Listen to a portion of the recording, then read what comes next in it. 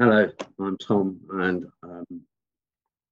I identify as an addict, and I've always known that I was an addict. Before I start, I'm really fucking nervous today. I haven't done a full share in a long time, and there's a lot going on at the moment. And after the first few shares I did, which I all did from notes, and it was very clunky, I thought I would not do that again. But my brain is so mangled at the moment that I did actually read through some stuff today and made some notes, but I'm going to avoid looking at them. Anyway, my journey into addiction started when I was 12 years old, and I started smoking weed. Certainly I had started drinking before then. I remember getting caught once sneaking vodka into my primary school, and I was about 10 years old, in a bike bottle. My father was an alcoholic, is an alcoholic, and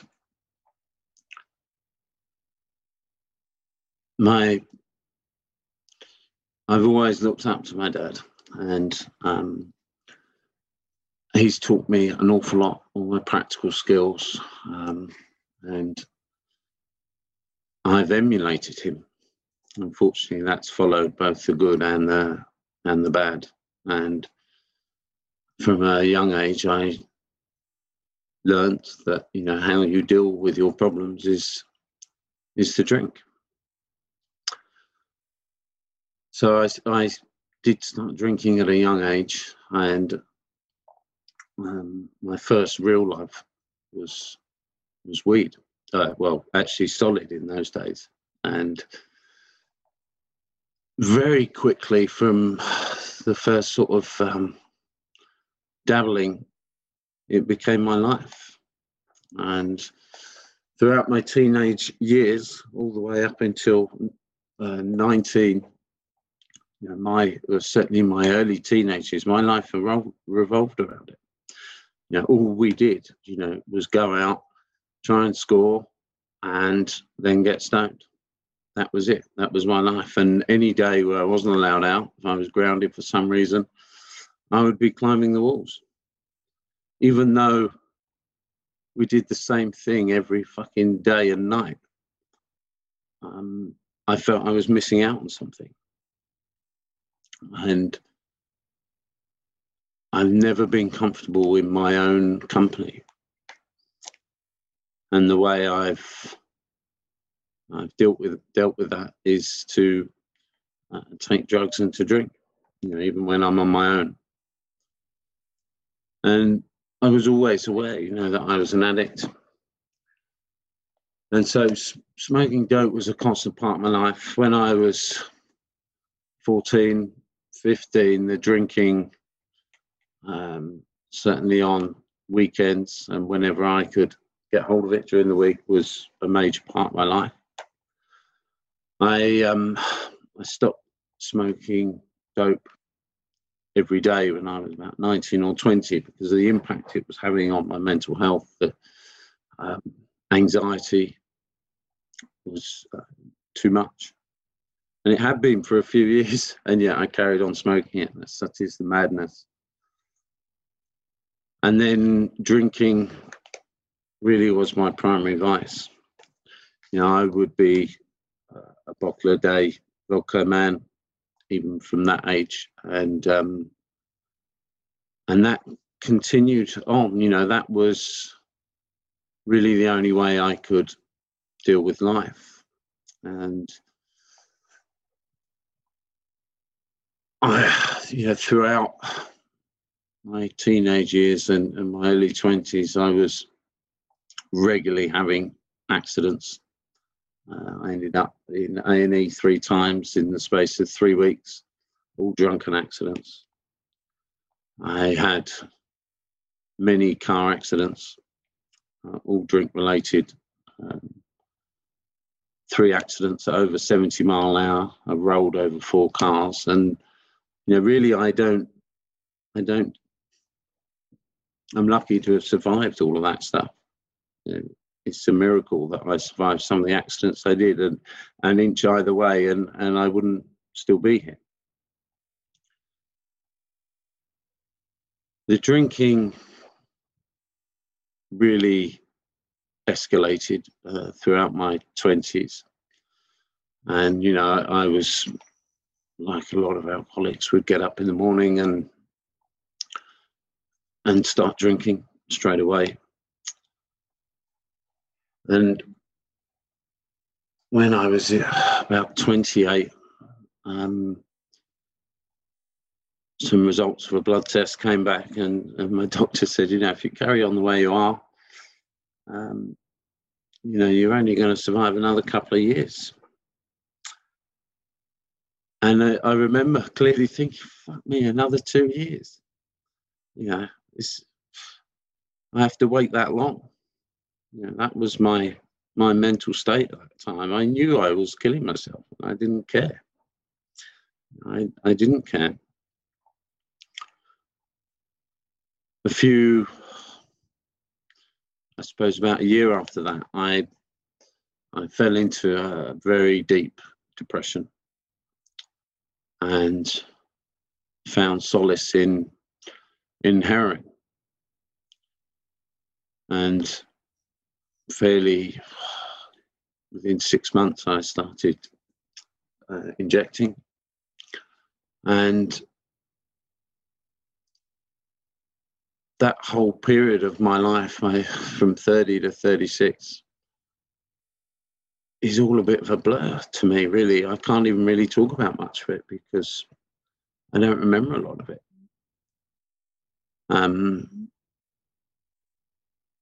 I've got scars of the immense damage I did. I remember the desperation, desperately searching for a vein for hours on end, poking holes in myself. I remember lying on my bed one day, and my little dog was lying next to me. I thought, fuck me, this dog stinks. She absolutely stinks. And she kept licking my jeans. And in the end, I kicked her out the room. And it was only then I realised the stench was coming from me. And when I removed my trousers, I had a hole in my shin, and I could fit my thigh. And it was gone septic. And despite that, I cared so little. I carried on, and now my legs are covered in scars from misses.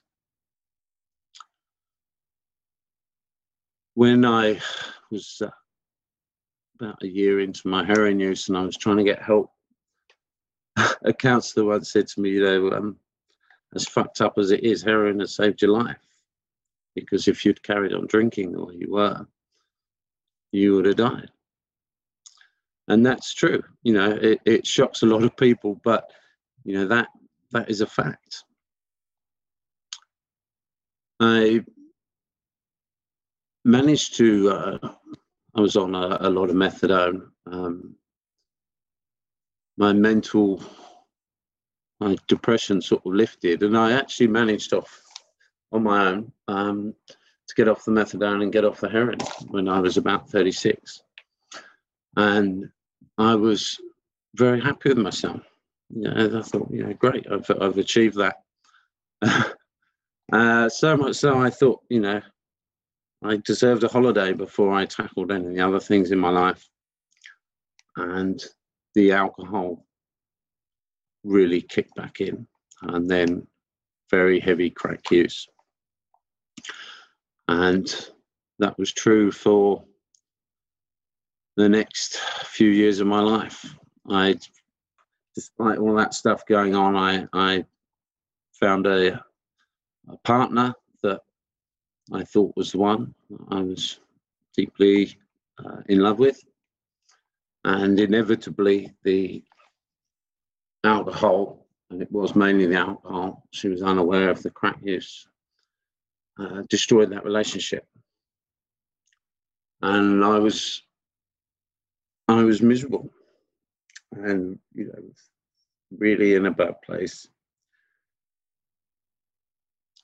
And I made a decision, and that decision just made me feel free and made me feel happy. And that decision was to end it all. And that was about 2 years ago. My family were very aware of, you know, how bad things had got for me, and basically stuck by my side, and I mean physically, and undoubtedly prevented that attempt. And that meant I held on in there long enough to realize, you know, that I didn't want to give up yet and wanted to get help. So that's where I've come from. You know, I tend not to try and talk too much about what went before, because the stories are often so similar. Obviously, without covering it, it's difficult to know someone's journey, but you know, there's no point going into the heavy detail. You know, the story is often the same. So I made the decision, you know, that I wanted to go to rehab. I had to go to family to ask for the financial support to do so. And you know, luckily they decided to support me in doing that. So off I went to South Africa and entered into a rehab there. Now, so many, I'm very conscious of in a lot of the meetings that I do, a lot of my stories start with when I was in rehab. And there's a very good reason for that. You know, that is because that is where my life started. That is really the beginning of my life. And that was 21 months ago. My very last drink was in Johannesburg Airport on my transfer through, and it would have been in George, but unfortunately, the guy was waiting there at the exit gate, so I didn't have an opportunity for another drink. So I entered rehab thinking I had quite a serious addiction problem, and I was happy. I remember a phone call quite distinctly with my mum 3 weeks in, and I was happy because I just thought I was in the right place. I had people around me. One thing I've never been able to cope with is being on my own. It was not long after that I discovered what codependency is. And so many things fell into place for me. And dealing with my codependency has been learning about codependency has been one of the hardest things. I've had to face so many aspects of my life, the desperation, the rescuer role, the seeking attention. You know, so many really difficult things to look at. I remember while I was in rehab, a memory came back to me of when I was 8 years old and I was in a relationship with a 12-year-old girl that broke up. And at that age, I fucking lost it. You know, I lost my shit, you know, at 8 years old. She was the one, and my life was over. And, you know, that amount of attachment at that fucking age. And that was before anything really significant had happened in my life. I think, you know, before my parents' divorce, before my father's sort of real alcoholism had kicked in. So there was no real trigger, no real thing I can put my finger on as being what made me who I am, other than it's just one of them fucking things. And I don't really see the point in looking too hard for that, because the fact is, it is what it is. But all of my life, I was looking for relationships with troubled people, damaged people that I could try and fix, and in relationships doomed to fail. And it was just such a circle of being completely besotted, obsessed, and that ending in completely destructive relationships, or the end of a relationship that was completely destructive.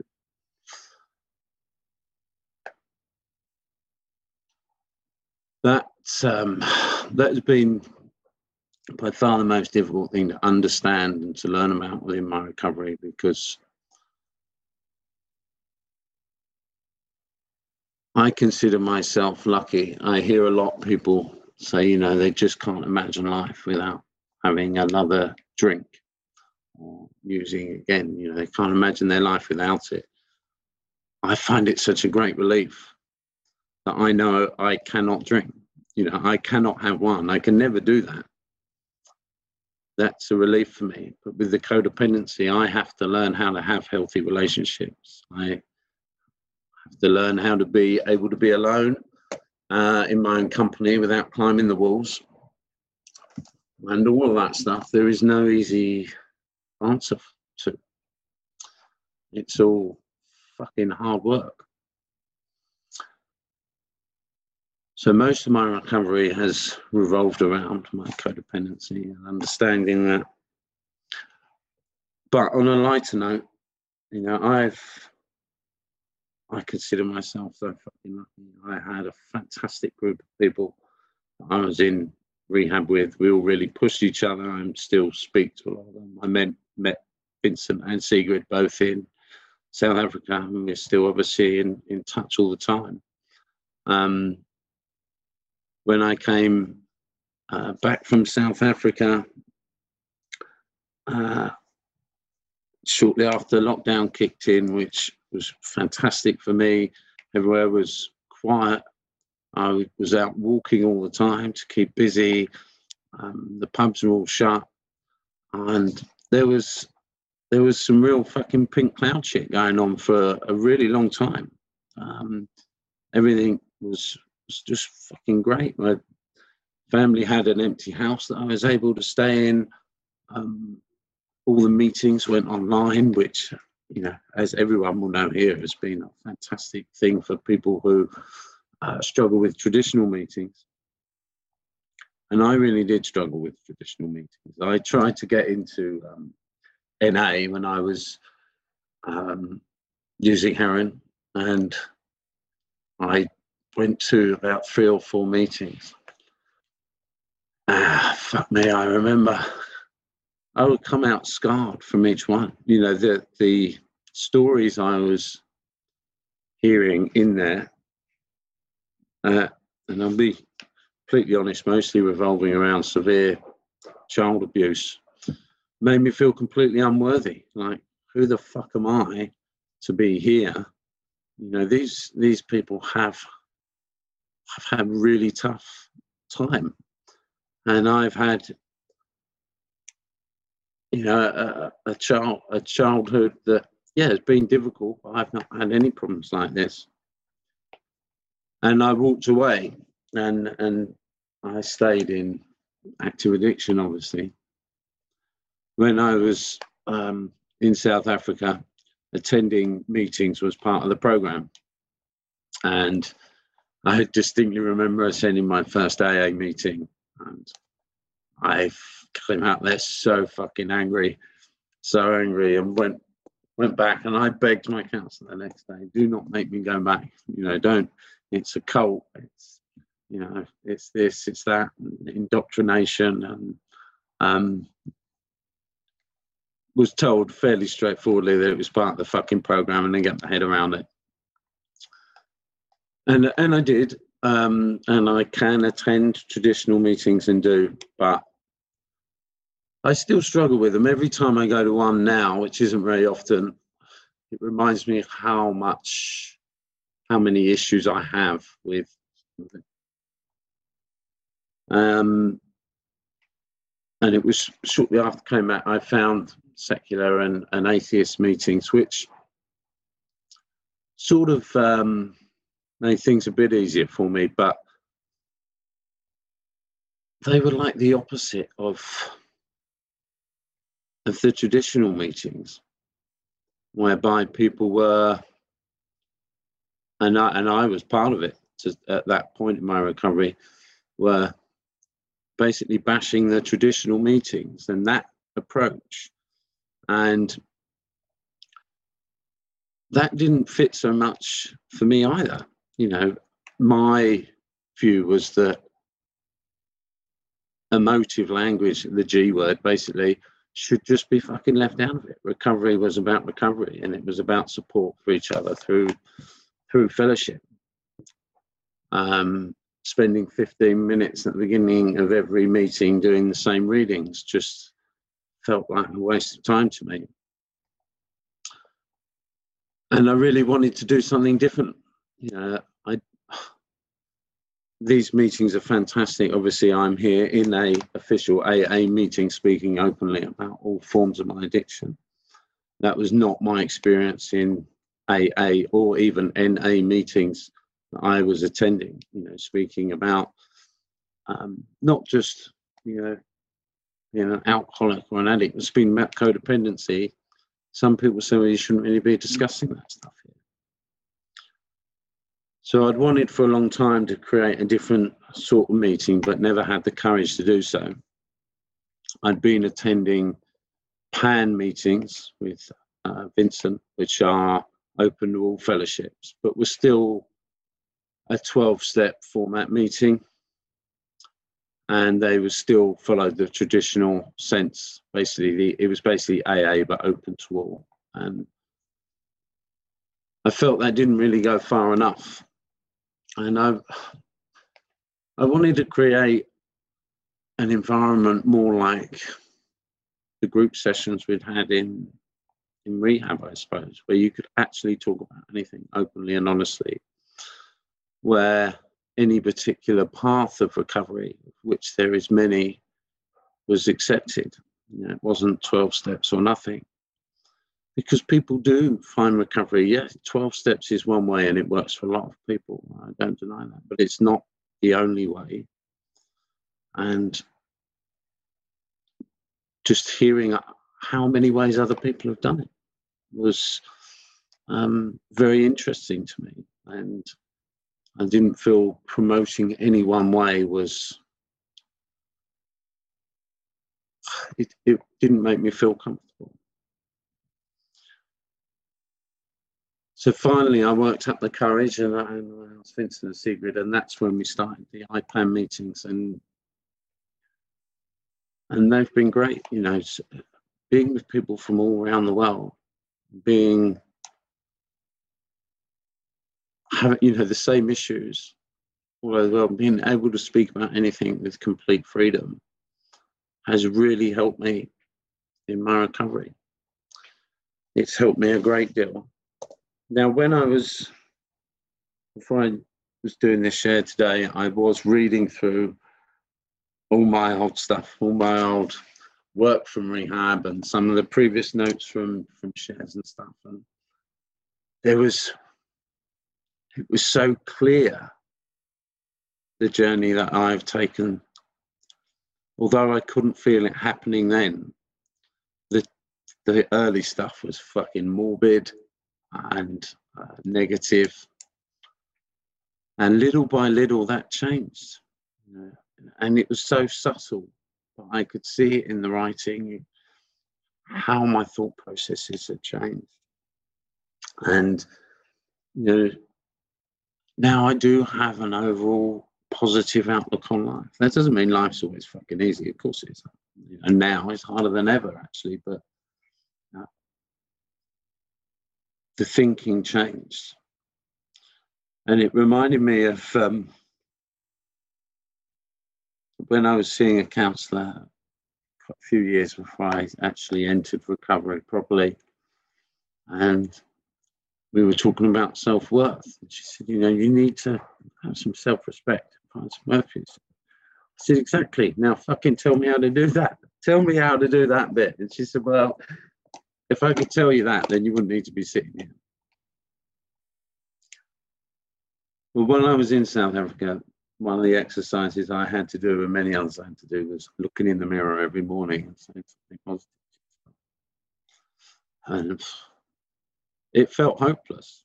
It felt completely hopeless. And even while I was out there, it never came to me, you know. Gradually, I could actually look at myself in the mirror, but I didn't like myself. And then somehow around April, May last year, I just realized that it changed. I could actually look at myself in the mirror without fucking hating myself. And that finding that self-worth is really been the key to my recovery. I find recovery baffling, confusing, contradictory, especially reading the text. You know, it says in one hand you must do this, and then in another hand you must not do that. And the two are opposite ends of the fucking spectrum, and none of it makes sense. And I spent a long time battling all this stuff, trying to make it fit for me. Then I realized I didn't have to do that. Just work it yourself. You know, if something doesn't fucking make sense to you, doesn't work for you, don't battle with it in your head for ages. Just put it to the side. There's plenty of shit out there that will help you, will make sense to you. And that speeded up my recovery a great deal, because I wasn't waging a war in my head all the time about how this stuff didn't make sense. It was just, well, that doesn't fucking make sense. Okay, let's read something else. And I've been sober 21 months. And in that time, my life has changed beyond all recognition. If someone had told me this would be possible, I would have said, no fucking way. You know, no way. There's, you know, life cannot change that quickly. And it has. Yes, I only really realized the other day that I was going through a pink cloud period. A lot of things have changed for me in the last few weeks, and I'm under a lot of pressure and a lot of stress, and I feel I'm losing control, and I'm frightened and I'm scared, and I talk about it in the meetings, and it helps. I don't want to pick up a drink to escape those feelings. I don't want to use to escape those feelings. They are frightening, and I don't have a way of actually regaining control. You know, a lot of things within my life are going beyond my control. And I will finish up there. I've been a bit all over the place, but I don't choose to say the serenity prayer. I don't. I think if it wasn't called a prayer, I probably would have got on board with it. I think if the word God wasn't there, I probably wouldn't have got on board with it. Would have got on board with it. But I do live my life by it. You know, I do spend every day, when some shit is happening, I ask the question, you know, can I get control of that?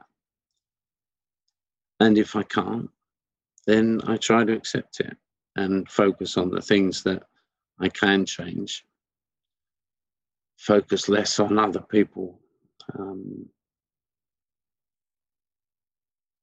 Recovery is a bastard, because you learn to understand so much about human nature, and you see so many unhealthy characteristics in other people that I instinctively want to pick them up on, but I have to regain focus on what it is I'm doing, and that I'm lucky to understand this stuff, but that I cannot change other people, and I cannot, you know, I can't try to influence their journey. I just need to focus on me, and at times that feels incredibly selfish, and it looks incredibly selfish to some people around me, my family especially, when I say I cannot do that. I put boundaries in place, and people find that very difficult. I find it difficult to put these boundaries in place. My codependent nature doesn't want me to do that, but it is absolutely critical to me, my recovery. Do I always get it right? No, I don't. I don't always get it right. But the only real question for me is, how am I doing today? And if it's better than yesterday, then I'm fucking winning. Is it perfect? No, it will never be perfect. That's not the way fucking life works. Anyway, I will leave it there. Thank you very much for inviting me on to do this. It's great to see you all. Cheers.